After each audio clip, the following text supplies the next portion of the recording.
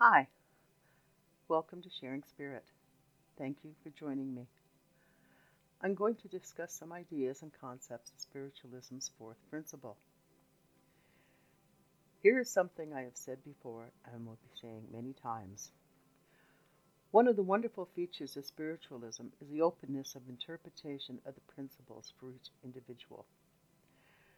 The 7 principles' scope and simplicity are guidelines for developing a personal philosophy of life. Each individual is able to understand the meaning and recognize the truth according to their experience, their level of development, and their level of understanding. This is my truth according to my experience, my level of development, and my understanding. Now let me tell you what the fourth principle is. It is personal responsibility for the creation of our reality through thought, word, and deed. This may sound like an awful lot of responsibility for just one person, but as the principle says, it is personal responsibility. I am not responsible for someone else's responsibilities. I may make suggestions to other people of how they can handle their responsibilities, but I am not responsible for their choices or for their actions. I am responsible for my thoughts, my words, and my deeds. We can train our thoughts, choose our words, plan our deeds, and act on them. We can create situations and elements through manifestations. Our thoughts can lead to words and to deeds, so we must be responsible with our thoughts and our words. Wayne Dyer said, "If you change the way you look at things, things change." I feel he was talking about shifting perspectives. Often emotions blur the way we look at things. Don't get me wrong, emotions help make us who we are as individuals. Emotions such as happiness, sadness, love, grief, and empathy can add valuable facets to our personalities. However, emotions such as anger and fear can often bring about the flight or fight response in us. And we all know that flight or fight usually does not get us the desired outcome. Even reacting to positive emotions does not always give us the desired outcome. Sometimes we overreact, and sometimes we don't react enough. Sometimes we should adjust. We can choose to be responsible. We can choose change.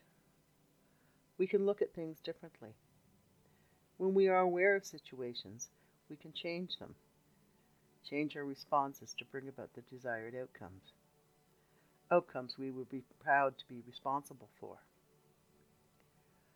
Yes, it can be difficult to change the way we respond to things, but taking responsibility means being responsible for the way we respond to things and the outcomes our responses bring about.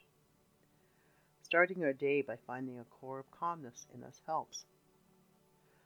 Although we can't always control the situation, we can control our response. Here is one method that can be used to help us adjust our response to situations. I call it ARC.